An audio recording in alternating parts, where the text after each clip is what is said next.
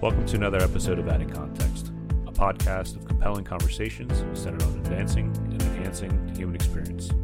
I am your host, Michael Bollins.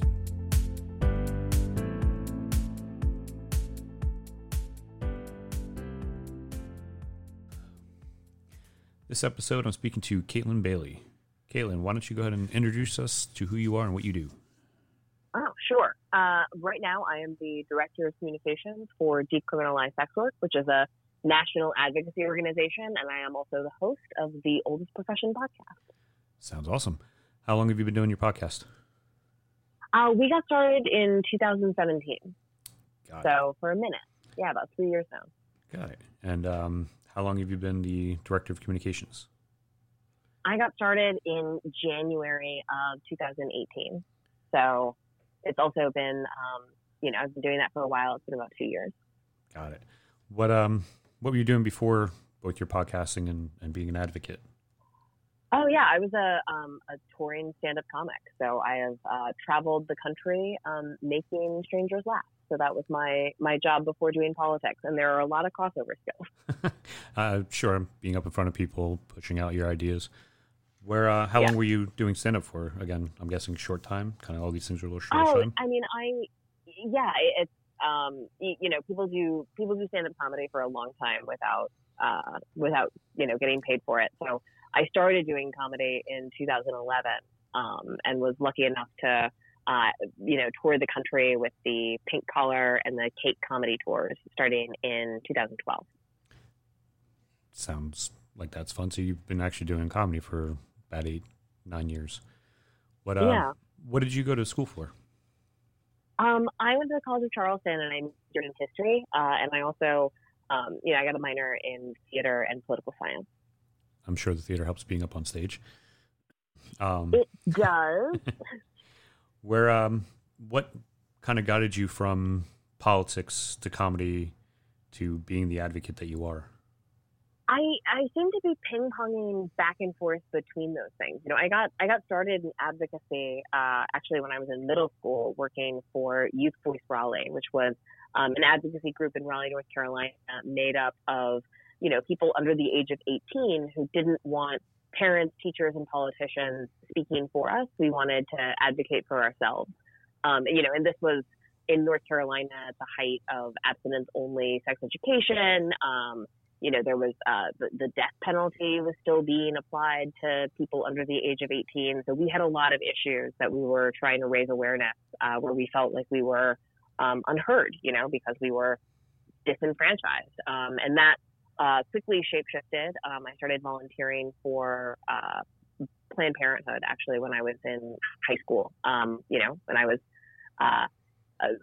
getting that abstinence-only education. I remember one super unhelpful instructor who came in and explained that, women got cervical cancer because they had too many sexual partners. No mention of a pap smear or any preventative care that could be done. And this is before Gardasil was on the market. So, there was a lot of scare tactics being used and misinformation. And so I volunteered for Planned Parenthood. I became a source at high school for medically accurate sex education and access to, resources and like where the clinic was. And then I continued that advocacy through college. And immediately after college, my first job was actually with grassroots campaigns, which, when you go into the city and you see folks that are, sitting on the street corners like, hey, do you have a minute for the ACLU? I was their boss in 12 cities. That was my first job out of college. And I lasted for 2 years before, the 2010 election campaign. I got burnt out quickly, which is what happens when you work 120 hours a week. So, you can't change the world in 1 year. It's a marathon, not a race, guys. Calm down. So I burnt out and that's when I got into stand-up comedy, is going through kind of a nihilistic phase. But, and stand-up comedy really gave me, I'm glad that I made that transition. It's helped me understand the power of storytelling from multiple angles. I think you lose something when you're only doing storytelling as a fundraiser. But and it also helped me come out as a sex worker. It was in my capacity as a stand-up comedian that I started telling my story, about doing escort work when I was in high school and, sugaring later to support myself as a stand-up comic and, able to delve into the complexities of all of that, which I don't think I would have done had I been representing a progressive organization. I think the cost would have been too high for me. For example, if I was still working at Planned Parenthood, for me to come out as a sex worker, I think would have been a liability for the organization. So I'm glad that I took the path that I took, but it has certainly been a chaotic one. A lot to unpack there. So you've been advocating for things and being pretty outspoken, bucking the system for quite a long time. Why do you think it would be such a negative impact on Planned Parenthood for you being a former sex worker? I think that Planned Parenthood tries to fight a lot of fights at the same time, because on the one hand, they're an advocacy organization, but on the other hand, they're, an active national network of clinics that serves patients every day. And so they're not able to take, as many political risks in the name of their advocacy if those risks might put, the operation, the day-to-day operations of their clinic in jeopardy. And so I think for me to stand up and say, take a controversial position of, being an out and proud sex worker is just that's not the fight that Planned Parenthood signed up for. They provide services to sex workers all day. They are a non-judgmental, provider of healthcare. And they're a pro-choice organization and a strong advocate for reproductive justice. But the Acorn takedown video from several years before, there's a lot of bad actors, I think, that would try to twist that message into, Planned Parenthood promoting prostitution, which is not accurate, and certainly not the brand they're trying to build. Yeah, that totally makes sense. I think because it's still stigmatized, sex work is still stigmatized. Yeah. I think that's a good idea to kind of keep things separate. What was your, primary purpose or decision that prompted you into becoming a sex worker? I am one of those, I don't know if that I'm wired weird or, I feel like I am a natural born contrarian. So I became a sex worker because people told me that I couldn't do that. Very similar reasoning, I think, behind, becoming a stand-up comic. And I've made a lot of decisions in my life, actually, that were driven by spite and revenge because I am my father's daughter. But, I was 17 years old. I am the only child of an upper middle class family. I had all of my material needs met, a generous allowance. But, I grew up in the American South, as I said before, at the height of this abstinence only sex education that was very deeply shaming, I think, to people generally, but women specifically. I remember really getting this message in high school that, the sex that I chose to engage in, or sex that was done to me, as it was sort of framed in my high school, would devalue my body in some way.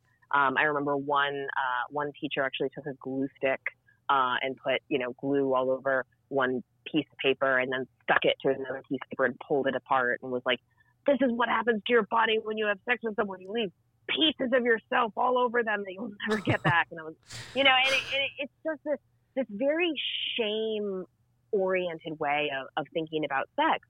And so, and I was a young radical at the time, and I just wholly rejected that message. And so engaging in sex work felt in some way like a way for me to empirically engage with this bad idea. And I think I remember when I came out to my family years and years later after, talking about it on stage at that point for a long time, my mother confronted me and she said, "I can't believe you sold your body." And I was like, I didn't. I still have it, which is still my position. About sex work and the way that we think about sexual shame and the way that it limits the freedom of movement and freedom of expression, especially of our young women. We really are attached to this idea as a culture that little boys go out into the world and experience hardship and become stronger, better men, and that little girls go out into the world and become damaged or devalued in some way. And I think that that is not true. And both of those beliefs do a lot of damage to children of all gender. I agree. I think that, and I've always struggled with that duality and the hypocrisy of guys can be praised for going out and doing whatever they do, and women, girls are always seem to be devalued, which is for doing the same things, which is it's just ridiculous. Yeah, and what I will tell you is that you can't slut shame a whore. So I win. Hey, if your mindset's in the right spot, it's hard to be offended.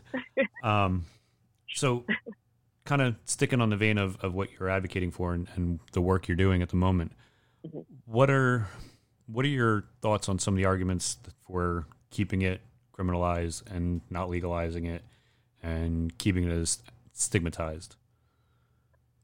Yeah, I mean, I think that it's important to understand that there are 4 basic legal models when it comes to the oldest profession, right? There's the full criminalization, which is what we have in most of the United States, which is where both buying and selling is criminalized. In practice, that mostly means that sellers are criminalized. This is where you see massage parlor stings. This is where you see, John stings are a result of this. Where you have law enforcement essentially like LARPing online as either providers or clients who are trying to sort of entrap each other into engaging in consensual sex work. This is where the surveillance culture and this is what we think of when we think about the criminal model of prostitution, that both the buyer and the seller is engaged in criminal activity. You have partial criminalization, which is a new model, sometimes referred to as the Nordic model or in demand or the entrapment model. And this is where selling sex is not illegal, but everything around selling sex is illegal. More specifically, clients and third parties, right? Whether you're talking about roommates or landlords or managers or boyfriends or the clients of sex workers. And this is often promoted as a feminist model, even though everywhere it's been implemented results in more violence against women. And we can get into that in a second. There's also legalization. This is what we see in Nevada and Amsterdam. This is where sex work is a tightly regulated industry. So, for example, in Nevada, in order to work as a legal prostitute, you have to register with the sheriff's department. You have to be hired by a brothel. You have to work within the confines of that brothel. You're subjected to bi-weekly STI tests that you have to pay for yourself, and those records become publicly available, making you a second-class citizen in a lot of respects. And all of that information, the fact that you are a legally registered sex worker and your STI history becomes subpoenable, which I'm sure you can imagine that has, just terrible impacts on like child custody cases, in addition to a lot of other civic issues here in the U.S. So that is not a model that we advocate for, even though it sounds like a good idea, the legalization of prostitution. And of course, the model that we advocate for is the full decriminalization of adult consensual prostitution. And the basis of this model is essentially that if 2 adults are engaging in consensual sexual relations with each other, that shouldn't be a crime, whether money is exchanged or not. Got it. So part of the, I guess, one of the arguments that I've seen with, or heard rather, and seen on Twitter recently, because the idea of normalizing and legalizing and decriminalizing sex work is kind of becoming more and more prevalent. What are your thoughts on the argument that men might think, or even women might think, that there's a mutual inclusivity between being in an open relationship and legalizing sex work. And I think to maybe clarify that is, if you have a husband and wife, the husband doesn't seem to care, what his wife is doing, as long as that relationship is secure. The woman goes out and to make some extra money. She decides to get into sex work. Do you think that there's a mutual inclusivity with open relationships, or that people that engage in sex work would have to be monogamous or cannot be monogamous? I guess. Yeah, I'm not 100% positive I understand the question, but what I will say is that like all kinds of people with all kinds of beliefs and personal relationships and boundaries engage in sex work, right? Both as clients and as providers. So, I certainly know that I think that there's a lot of philosophical crossover between the poly community and their belief in open relationships, are really like, the radical bodily autonomy of, each individual person being able to negotiate, their own sexual boundaries with the people that they're in relationship in, rather than, just sort of going along with the, dominant society's belief about the kind of sex that they should be having and the reasons that they should be engaging in that. So I think, folks that are involved in the poly community or are in open relationships, I think are philosophically inclined to understand why the decriminalization of adult consensual prostitution is a good idea. I don't think that anyone can make big, broad statements about the kinds of people who engage in sex work. I think there are folks that are in monogamous relationships right now that engage in sex work both as buyers and sellers. As a provider, I will tell you that I have lots and lots of clients that were in strictly monogamous relationships, which is why they were going to a sex worker and not pursuing. And then I will also tell you that there were providers, other women that I was in community with, who also maintained that they were in a strictly monogamous relationship, and either their partner didn't view the work that they, the sex that they were having as a part of their job as a violation of that, or they had to keep those relationships hidden, which made them, more vulnerable to abuse in many cases. And I certainly have seen some boyfriends of sex workers not take the news of them coming out well. Sex workers will often live a double life or live in secrecy because of the shame and stigma attached to it, even with their closest friends and family. And also, I've seen folks in celebrated polyamorous relationships that engage the services of the sex work or provide sex work themselves. It's just all kinds of people doing all kinds of things. And that's humanity. I mean, right. Everybody doing, as long as it's consensual and everything's agreed upon, I don't see why we've got to have it legalized. I mean, it was legal up until the early 1900s, if I recall correctly. We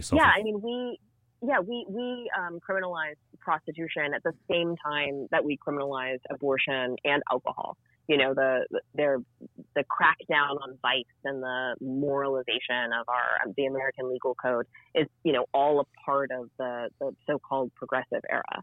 And I think that you can make a lot of direct ties between the criminalization of vice and the expansion of our criminal justice system, and we're the freest country on earth, but we incarcerate more people per capita than any other developed nation in the world. It's bananas. Yeah. And this insistence that we must stick our nose into other people's business is a part of it, but what is true about the war on drugs is also true about the war on sex. I can see that, and I think it's, when you look at the cost that goes into the war on drugs. I mean, we're over 40 years into this, and over $1 trillion worth of money spent. But when you look at, and I'm pretty sure it's the same thing with sex work, the amount of money that the government can, quote unquote, recover for charging somebody, when you look at how much time goes into it for the officers, how much time goes into it on a court level, how much time goes it on the judge, and then the fact that they're only able to recover a few $1,000s in fines, and all the money that's expended, doesn't level out. So I'm kind of on the side of, from that aspect, that it should be legalized for the purposes that it's a waste of money. You can't recover the amount of money that you're putting into charging these people, whether they're Johns or sex workers. I mean, and even if you are, then that is at best pimping by the state, right? I mean, we see this a lot where, somebody will be arrested for prostitution and then they have to engage in prostitution in order to pay their court fines. Which makes them more vulnerable to exploitation, more vulnerable to violence, and less likely to be able to get work outside of the sex industry. And so I similarly to the war on drugs, I just feel like, the kind of policing that we're engaging in on this issue is just not leading to, and can't lead to, good outcomes. This is just one of those problems that you can't arrest your way out of. With the organization that you're with, is there any concern of, if it were to become legalized, of overregulation? Kind of the things that you pointed out before that go on with Nevada. Yeah, we are concerned. We call ourselves decriminalized sex work for a reason, and I think that there are a lot of folks that look at Nevada as a potential worst case scenario for good reason. Nevada is the only state in the union with legal regulated prostitution, and it has the highest arrest rate per capita for prostitution. Which seems like it doesn't make sense until you look at the details. The only way to work legally in Nevada is to do so, in a rural brothel. And there are a lot of people who are engaged in sex work because they don't want to work for other people. Let alone for somebody like that. His name is escaping me, but that reality star douchebag. That's a lot of people in the Middle East. There's a lot of people there. It doesn't narrow it down. I'm sure listeners will know what I'm talking about. But the Nevada system essentially sort of entrenched. Legalization is a legal model that only benefits brothel owners. It doesn't reduce exploitation or violence in the sex trade. It doesn't. It's something that like neither clients nor sex workers are asking for, and it forces people into this really narrow model, which is just not how humans work, and it's certainly not how human sexuality works. I think the best analogy here is actually to the gay rights movement. It's not like when we legalized. We didn't legalize, but it's not like when we stopped arresting people for being gay that we forced adults to like engage their local bureaucrat to get like a gay sex license and, get parental permission and fill out a bunch of forms. We just stopped arresting people for engaging in consensual sex. Under your organization's idea, how would they prefer things operate? Should it be decriminalized? I mean, like what kind of parameters and what would be the? I think the best model that we've seen so far is what they do in New Zealand, right? Where sole proprietors, people who are working independently, don't have to apply for a license, don't have to engage in any paperwork at all, and what they're doing, no matter what, if they're working by themselves, they're not committing a crime. Which means if they are raped or robbed or witness a crime, they're always able to go to law enforcement and tell the truth about the sex work that they're engaged in, and that doesn't diminish them as victims in the eyes of the law, which is great.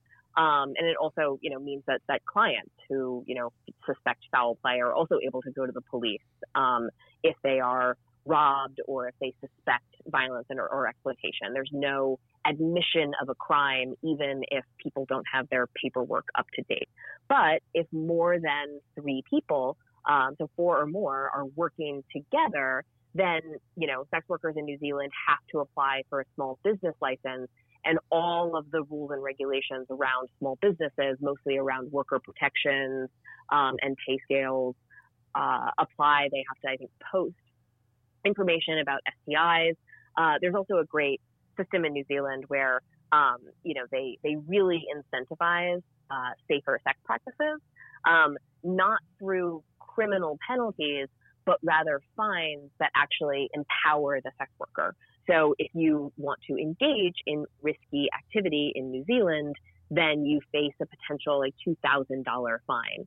So a client that suggests, unprotected sex, for example, with a sex worker, she can say, well, I don't know if this is a trap or what. So why don't you just go ahead and give me the $2,000 and then we can have that conversation, which, STI rates have plummeted in New Zealand just through that, in a way that we don't see that when criminal penalties or forced mandatory STI testing is imposed on a community, which only pushes that kind of behavior underground or further underground. Got it. So I'm going to throw a hypothetical at you. You're sitting in front of the Supreme Court of the United States with a pitch to decriminalize. What would your best pitch to the justices be? I think that sex workers and their communities would be best served by framing adult consensual sex work under the LGBTI umbrella, right? So when the Supreme Court decided that two consensual adults engaged in sodomy in the privacy of their own home weren't violating any laws back, I think that was 2002 when this happened, then I would make the argument that sex workers who are operating in private are protected under that same decision. So I would point to precedent and say, consensual adults are allowed to engage in sexual behavior that makes other adults uncomfortable without being in violation of the law. And that's what sex workers and their clients are doing, whether money is exchanged or not. Got it. I mean, it seems like a logical argument for that. I mean, I'd have to go to law school. So a lot of things would have to be different for me to be talking to the Supreme Court. Right. But I hope to see that case made one of these days. So let's jump forward a little bit or back a little bit to your podcast. I've listened to a handful of episodes. I think it's quite fascinating. Thank you. Where do you typically get your content? I mean, I don't recall finding the history of harlots in a library. Oh, sure. You'd be surprised, actually. There have been a lot of excellent books written by, historians on, the history of individual sex workers and the history of sex work. I've been obsessed with this stuff now for almost a decade, and I will tell you that my library just keeps growing. But the first two seasons of the Oldest Profession podcast were really self-driven. I was just, reading about sex workers that I was organically interested in, and then, trying to share that information on the podcast. Occasionally we would get suggestions from listeners, which I always appreciate and love. But for season 3, which is coming out in the first week of September, we actually were able to hire Dr. Charlene Fletcher, who is a PhD historian of American Southern 19th century history.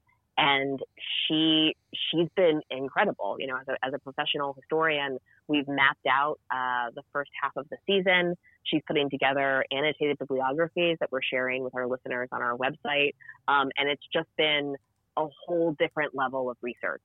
So we are taking it up a notch for season 3, and I'm very excited. Much more production going into it. Yeah. Through your research, I noticed your episodes are typically a little on the shorter side, about 20 to 30 minutes. What are some of the more fascinating people you've come upon? I still think, one of my favorite sex workers from history is Veronica Franco, who was a 16th century courtesan in Venice, Italy, before Italy was a country. But she's fascinating. And I think the story, in terms of myth, I keep coming back to Ishtar, the ancient Babylonian goddess that, of course, the Christian Bible calls the whore of Babylon, and the original temples of Ishtar and the priestess prostitutes that engaged in sacred sex. And I think that is a history that is still with us, but in kind of a muted and hidden way. But there is, there's something magic, I think, about sex work and the underground and the space between that sex workers have always existed in. I think humanity has always been deeply rooted in one way or another in sex, Yep. and whether you look at women as being concubines or the demonology of the succubus and the praise of the harems and things like that. Yeah, these images have been, some would say, bastardized or corrupted by the Christian church, but they haven't been fully erased. Characters like Lilith, who of course becomes, the medieval succubus. Even in some respects, what we did to Eve, Mary Magdalene is another character. Sort of the Jezebel character. It's like the Holy Bible is full of, transformative women that exist outside of the sexual respectability that the patriarchal church was really pushing. And I think it's so interesting, looking at the history of the Christian church. Mary Magdalene is, I think there's no pushback in calling her the most influential early Christian preacher, right? Like, we don't have a Christian faith without the missionary proselytizing of Mary Magdalene, who is, one of the early spreaders of the Christian faith. But she is denigrated and called a whore by, some of our first priests, specifically as an effort to justify a church that would not allow women to be ministers, to be preachers within the faith that wouldn't have existed without a woman preacher. And I think that just sums up so much of our relationship to sacred sex and to sex workers, and why we've always been such a rich symbol for so much of society's anxieties, even as we are actively erased. It's funny that some of the points that you're making, that women are always turned into the villain in a lot of the stories in the Bibles, and throughout history they've always been extremely influential to the more influential men. And I think that the way that women have always been pushed aside and kind of seen but not heard, it's frustrating. And when you, for me, to look at things from trying to the objective perspective, to see how women are still pushed aside and you coddled and trying to find the right words to articulate this right way. Well, I'll tell you this: public woman is an old euphemism for prostitute, because only women with no virtue to lose could fully participate in public life. And, we've seen several phases of this in the 19th century as, when this becomes,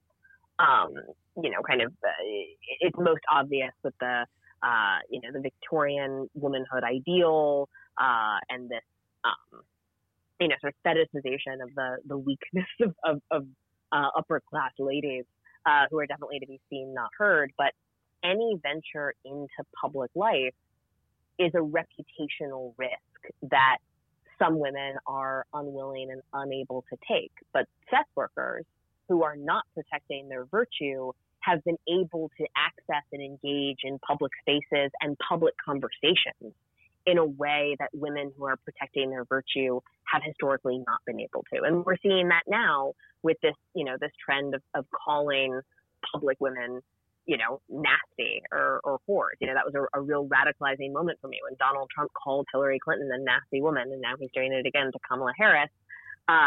He is trying to denigrate them by harkening back and triggering this very old idea that women that engage in public life are unseemly in some way, right? That have no virtue. And it's frustrating. These are old stories. These are pervasive stories. But I think that, if we're going to really tackle misogyny, we have to first tackle whorephobia. Understandable. And if you eliminate that particular phobia, you at least hopefully stop the villainizing and the demonizing of women who enjoy sex. There's nothing wrong with enjoying sex, and the fact that, like I kind of said earlier, men have always been praised for the amount that they have, and women are always demonized. Yeah. So pushing for that is, truly creating that equality that everybody's pushing for right now. And Trump's kind of methodology of, I mean, that's how he deals with everything. He's a horrible human being on so many levels. Well, he's also a personification, right, of so much. He's a personification of the patriarchy. Here's a man who's divorced 3 times, engaged in all kinds of nefarious sexual behavior, is sort of a celebrated rapist and like assaulter of women, who has the audacity to call his women rivals nasty, and I think it's a game of projection that men in power have been getting away with for a long time. We're actually starting the 3rd season of the Oldest Profession with a 3-part series on Victoria Woodhull, who was the first woman to run for president, and she was a sex worker. She was back in the early 1900s, right? 1870. 1870. So. Even further. And she ran in the 1872 elections. She announced her candidacy in 1870. And that's when it was still theoretically legal. With the engaging in prostitution. It wasn't criminalized. But it's hard to talk about. Prostitution isn't criminalized until the early 19 teens, right? We start to see the first federal law is 1910, known as the White Slave Law, otherwise known as the Mann Act, which made it a crime to transport women across state lines for immoral purposes. This is sort of known as our first anti-trafficking law, but of course it's used to prosecute chorus girls and people engaged in extramarital affairs, and really used to prosecute interracial relationships because, women engaged in, having sex across the color line was considered immoral, whether money was exchanged or not. Right, yeah. And that isn't reversed until Loving versus Virginia, which happens in the 1960s. So those laws are on the books for a really long time, and used to sort of enforce racism more than it's used to crack down on vice. But the brothels get shut down. In San Francisco, that happens, in February of 1917. Different cities and different states close their brothels at different times, but it all sort of happens in a wave in the early 19-teens. And so prostitution is not criminalized before this time, but also women don't have a whole lot of rights. So it's not a utopia, right, for sex workers or any lady for that matter. But yes, it is legal for women to engage in sex work, but married women can't own property. So it's hard.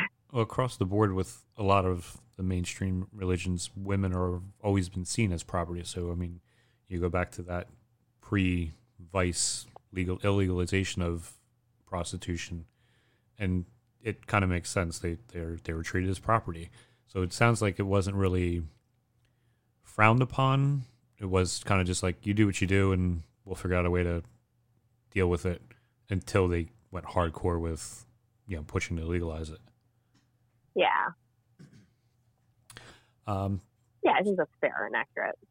So to your podcast again, you've got a much bigger production company with it. Yep. People. Old Pro Productions.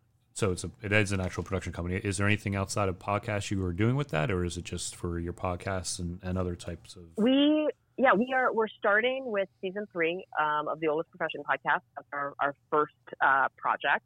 We are working in coalition with sex worker advocates across the country to put together a public art project to celebrate this public history, January 25th. But all of that is through the Oldest Profession podcast. In terms of the production company, we have ambitions to make documentaries, to make short films. I have a one-woman show, Fourth Eye View, that is ready to tour, and so we'll be doing that through the production company once it's safe for people to gather again. But I think, during the coronavirus, while we're all in isolation, I think we're going to stay pretty focused on the podcast. Got it. It gives you time to really dive into some of the research that you're doing. What are some of the benefits to decriminalizing sex work? I mean, I think the biggest and most obvious benefit to decriminalizing sex work is the marked reduction in violence against women. Everywhere where we have seen sex work, everywhere that we've seen that makes it easier for sex workers to connect directly with their clients reduces reported cases of rape, the female homicide rate, and violence and exploitation within the sex trade. There's an excellent study that compares Craigslist erotic services across U.S. cities at different times. And they found that on average, when Craigslist erotic services was introduced to a new area, the female homicide rate dropped on average 17%, which I think is just incredible. New Zealand, which fully decriminalized adult consensual prostitution in 2003, has almost eliminated violence and exploitation within the sex trade. There's a story out of New Zealand that I think captures so much of what's possible in terms of a paradigm shift between the relationship that sex workers have to law enforcement. A few years ago, there was a young woman who was engaged in, perfectly legal sex work in New Zealand, and she had an appointment with a client. And after that appointment, the client refused to pay her. And so she called the police. And, a police officer called this client and said, "Hey, dude, are you going to pay this young lady for services rendered, or do you want us to come pick you up? Because that's a crime." And hearing that story, I wanted to shout from the rooftops of this is the future sex workers want. We want, there to be community resources available for us to, enforce boundaries. If you, we want the kind of social service net that's available in places like New Zealand. I hear, anti-trafficking advocates all day who are trying so hard, to use the criminal justice system to crack down on the quote unquote the bad guys. But what we really need is more support for victims. If you want to reduce the number of people who are engaged in sex work out of desperation, build more domestic violence shelters, support and more subsidies for childcare, create universal public health care. There are so many ways to reduce desperation and the kinds of financial emergencies that drive people to engage in sex work from a place of desperation. And there are real solutions to those problems. But arresting adults for engaging in consensual adult sex work doesn't help anyone. You're only, driving more people into crisis. And in a lot of cases, creating more victims. Exactly. And to use the example of the story you just gave, that typically would just be you walk into a store and get your hair cut and walk out and not pay for it. It's stuff as services. Now you're adding the sexual assault to that if people do that. So I think that's a phenomenal way that New Zealand's helping that. Is there anywhere in the United States that's legalized anything along these lines outside of Nevada? I mean, yeah, Nevada has it legalized. There, indoor adult consensual prostitution was decriminalized in Rhode Island, actually, between 2003 and 2009 in a fascinating case. It was a combination of a strange combination of an activist lawsuit, judicial decision, and congressional inaction that led to indoor adult consensual prostitution being technically decriminalized, and then with a judicial decision, it was widely recognized between 2003 and 2009, where folks were just not being arrested if what they were doing was behind closed doors. And what we saw when that happened was the rate of gonorrhea went down 30%. I'm sorry, I got my numbers wrong. The rate of gonorrhea in Rhode Island dropped by 40%, and reported rapes in Rhode Island were reduced by 30%. Which again, these are persuasively positive results. Right. Yeah. The any idea why it's no longer legal, or why it was only lasted for 6 years? In 2009, this woman from Brown University, Donna Hughes, who has actually been written up several times for her blatant racism, did several studies, as a women's gender studies professor, that have since been debunked. But she really went on like a one-woman crusade and found what I've come to recognize as a unholy marriage between mainstream carceral feminists and right-wing religious advocates. This is the alliance that brought you the porn wars of the 1980s. Well, Donna Hughes is a relic from that. And so she really went on a crusade to recriminalize prostitution in order to, quote unquote, save the girls. And of course, since then, we haven't saved any girls, but we certainly have charged lots of them with crimes, which I don't think anyone found especially helpful. Relic sounds like an appropriate term for her. Right. The duality and the legalization or the decriminalization of sex work, it sounds kind of like a win-win for a lot of things, but you're always going to have pushback regardless of what it is. I mean, in the world we live in now where everybody feels that their opinion is paramount to what everybody else thinks. What's the best way that you think we can destigmatize things? I mean, I think that I'm biased, but, I think miracles are possible with good storytelling. I think that the game changer for the LGBT movement was that more folks came out, and I think that it's easy for people to believe that they don't know any sex workers when they, the sex workers they know aren't out. And so I feel like transformative change is possible when people share their experiences with their own community. And I know that that's not safe for everyone to do, and that I come from an incredibly privileged place. I tell a joke on stage that, I'm an only child, so I told my parents, get on board with my 4 choices or be alone for Christmas, and that's a lot of power. But, I do think that it is our responsibility as storytellers and as advocates to honor each other's stories, and I think that coming out and reminding people in our social circles and in our families and on podcasts like this, that I engage in sex work and that all kinds of people engage in sex work, the more sex workers the harder it is to hold on to your false ideas about what it means to engage in this work. I think you hit a key phrase there, false ideas. And I think that goes with a lot of things across the board politically, especially nowadays. There's so much misinformation, disinformation, and just confirmation bias. It's hard for people to find the truth in anything.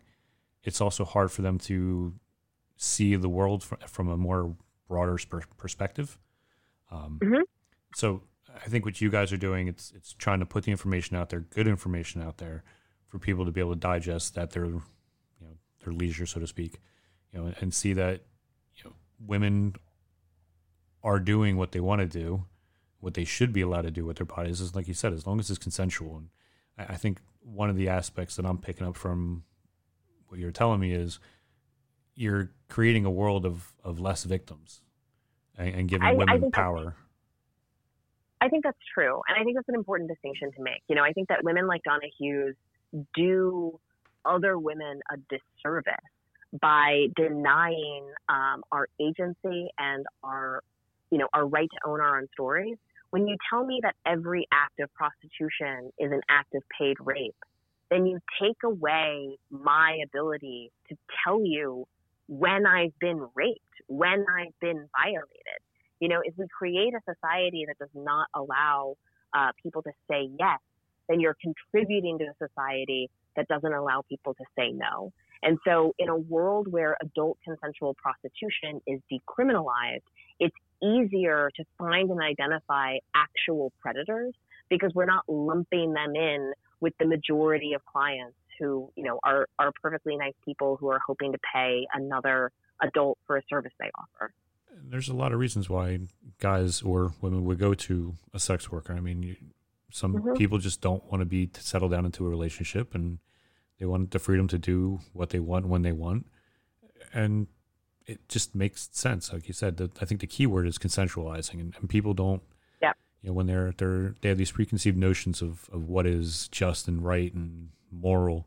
I mean, I think moral is a interesting word that is always thrown out there as, oh, well, this is immoral, this is immoral. And that's, I think, very much on personal perspective. My understanding of morality is not hurting other people, and I think that's important. It's, first do no harm. I'm not a doctor, but I feel like if your morality is putting people in handcuffs and cages and saddling them with a lifelong scarlet letter because they had sex that you didn't like, then I would ask you who you're helping or who is that for? And for, my Christian listeners, Jesus spent a lot of time with sex workers, and he doesn't condone that behavior, but he doesn't condemn it either. And I think that's what the criminalization of sex work really is punishment, outside of compassion.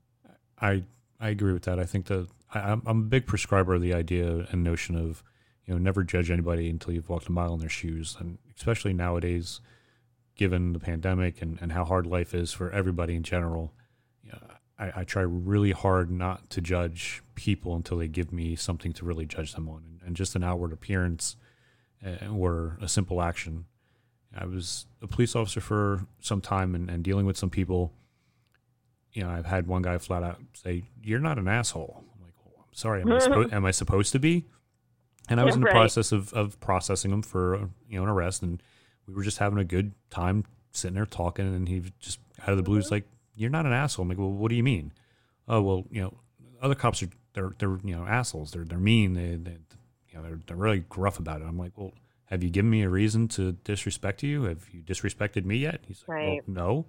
I'm like, "So it's common courtesy. It's just being who you are and treating everybody equally until they give you a reason." But I'm sure as a police officer, you saw it's easy to slip into an us versus them mentality, and I think that is something that the way that, policies and the carceral system that we've built has sort of created and encouraged, a soldier's mentality among police officers, even when they're policing, communities that they're a part of. I agree, and I can see that, and there is certain aspects of the militarization, so to speak, of law enforcement, at least the way we're trained, and how we're on. But I think part of this adversarial relationship that we have, and I say we as being a retired police officer, that we have with society and civilians, quote unquote, has more to do with the laws than it does with the officers themselves. I think some of the anger and ire that's currently, steaming through the United States has more to do with the police being a tool of the system. And I think the anger is a little more misplaced. And if you really want to find somebody to be angry with, find the people that made some of these archaic laws and refuse to change them to really better society. Yeah, and I think that the decriminalization of sex work is one example of a concrete policy change that could really go a long way to improving the relationship between, police officers and the communities that they police. If sex workers, if we're no longer picking up people for loitering for the purposes of prostitution, if we're no longer arresting people for engaging in adult consensual sex work, then that frees up law enforcement resources to, actively investigate reported crimes like rape and sexual assault, or, petty theft, or, it's shocking to me. The real victim crimes. It's shocking to me how much money there is available for widespread surveillance. I know that you live in New Jersey, but, I really dug into the Robert Kraft arrest from, I think it was a year and a half ago now. And we're talking about 5 different agencies, I think it was 3 local police departments, the FBI and the Department of Homeland Security spent 6 months, they installed hidden cameras in these legally licensed businesses, watching, illicit massages happen behind closed doors, just a number of man hours and resources that went behind, harassing small businesses that were a worst case scenario, engaged in consensual acts of adult prostitution. Like, the youngest person that they apprehended was 30 years old. Everyone involved was a legally licensed masseur. And in fact, it's really funny because, like, I think it was like the Orchids of Asia Spa specifically, their Yelp reviews were filled with men who were expecting to receive a happy ending and then didn't. So, like, there's a lot of just like regular massages that were happening on the premises, in addition to the occasional hand job or sometimes like a blow job. Oh, by the way, there were 4 different agencies that threw themselves press conferences, and they all said like illegal sex acts because nobody gets into a moral panic over a hand job. Nobody should be put in handcuffs over a hand job. That's my position. But there were so many resources, and I personally have been in the position of I reported a sexual assault that happened to me in college, and I got the impression, and I know that I am not alone in this, that the investigator just didn't want to pursue.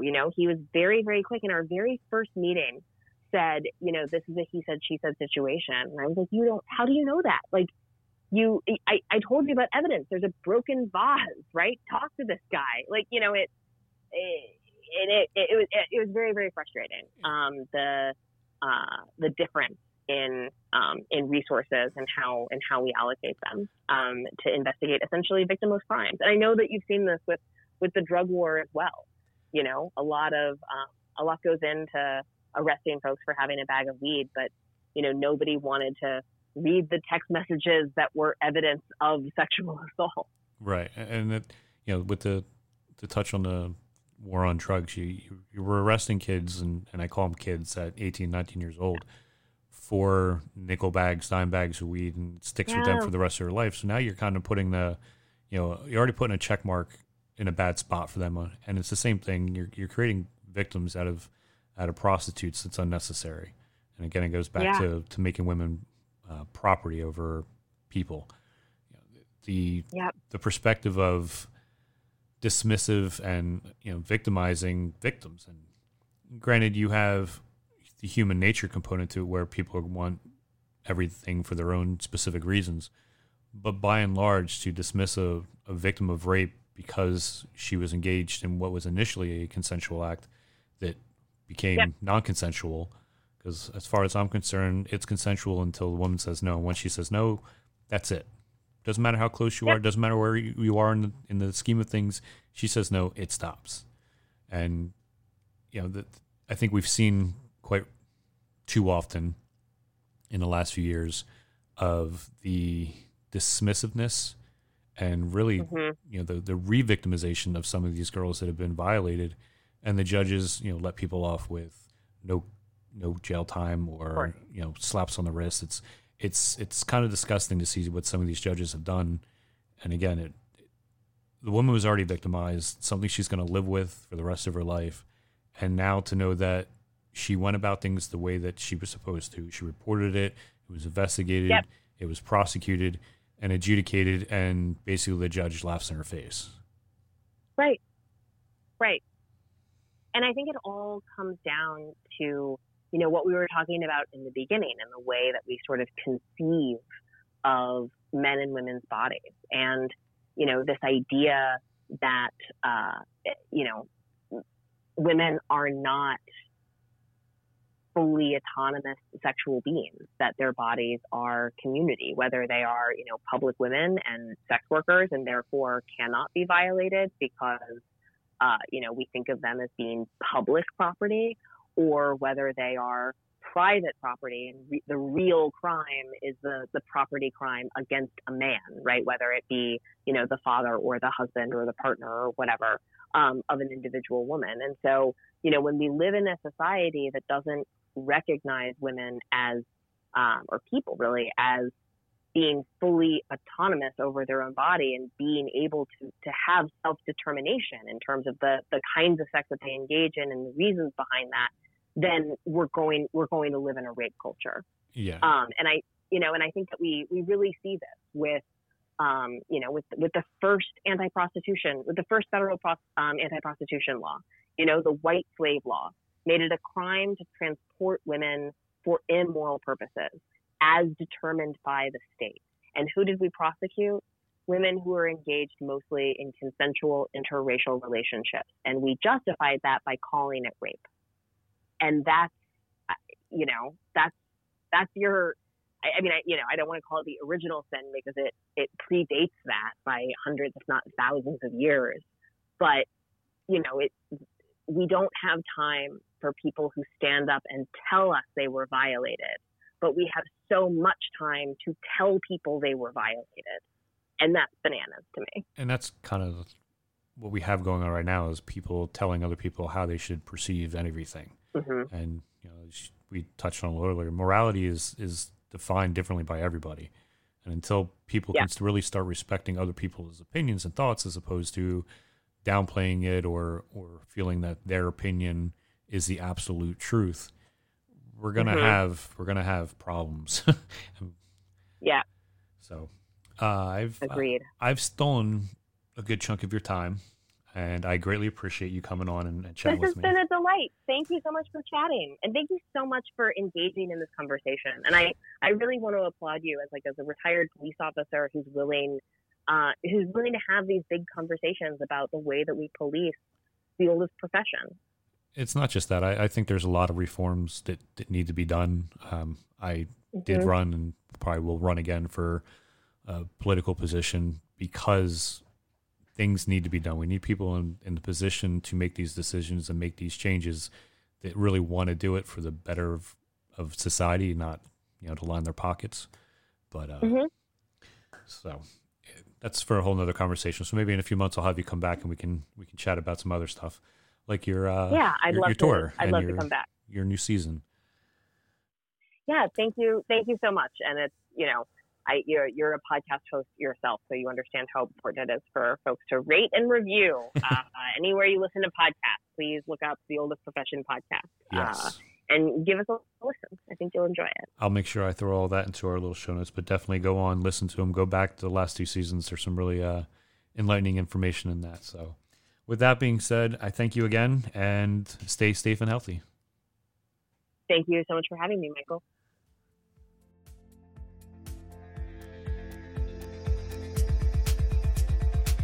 Thanks for listening to another episode of Adding Context. You can follow us on Twitter, Facebook, Instagram, or visit us at addingcontext.com. You can also support our show via our Patreon, send us feedback and show ideas to podcast@addingcontext.com.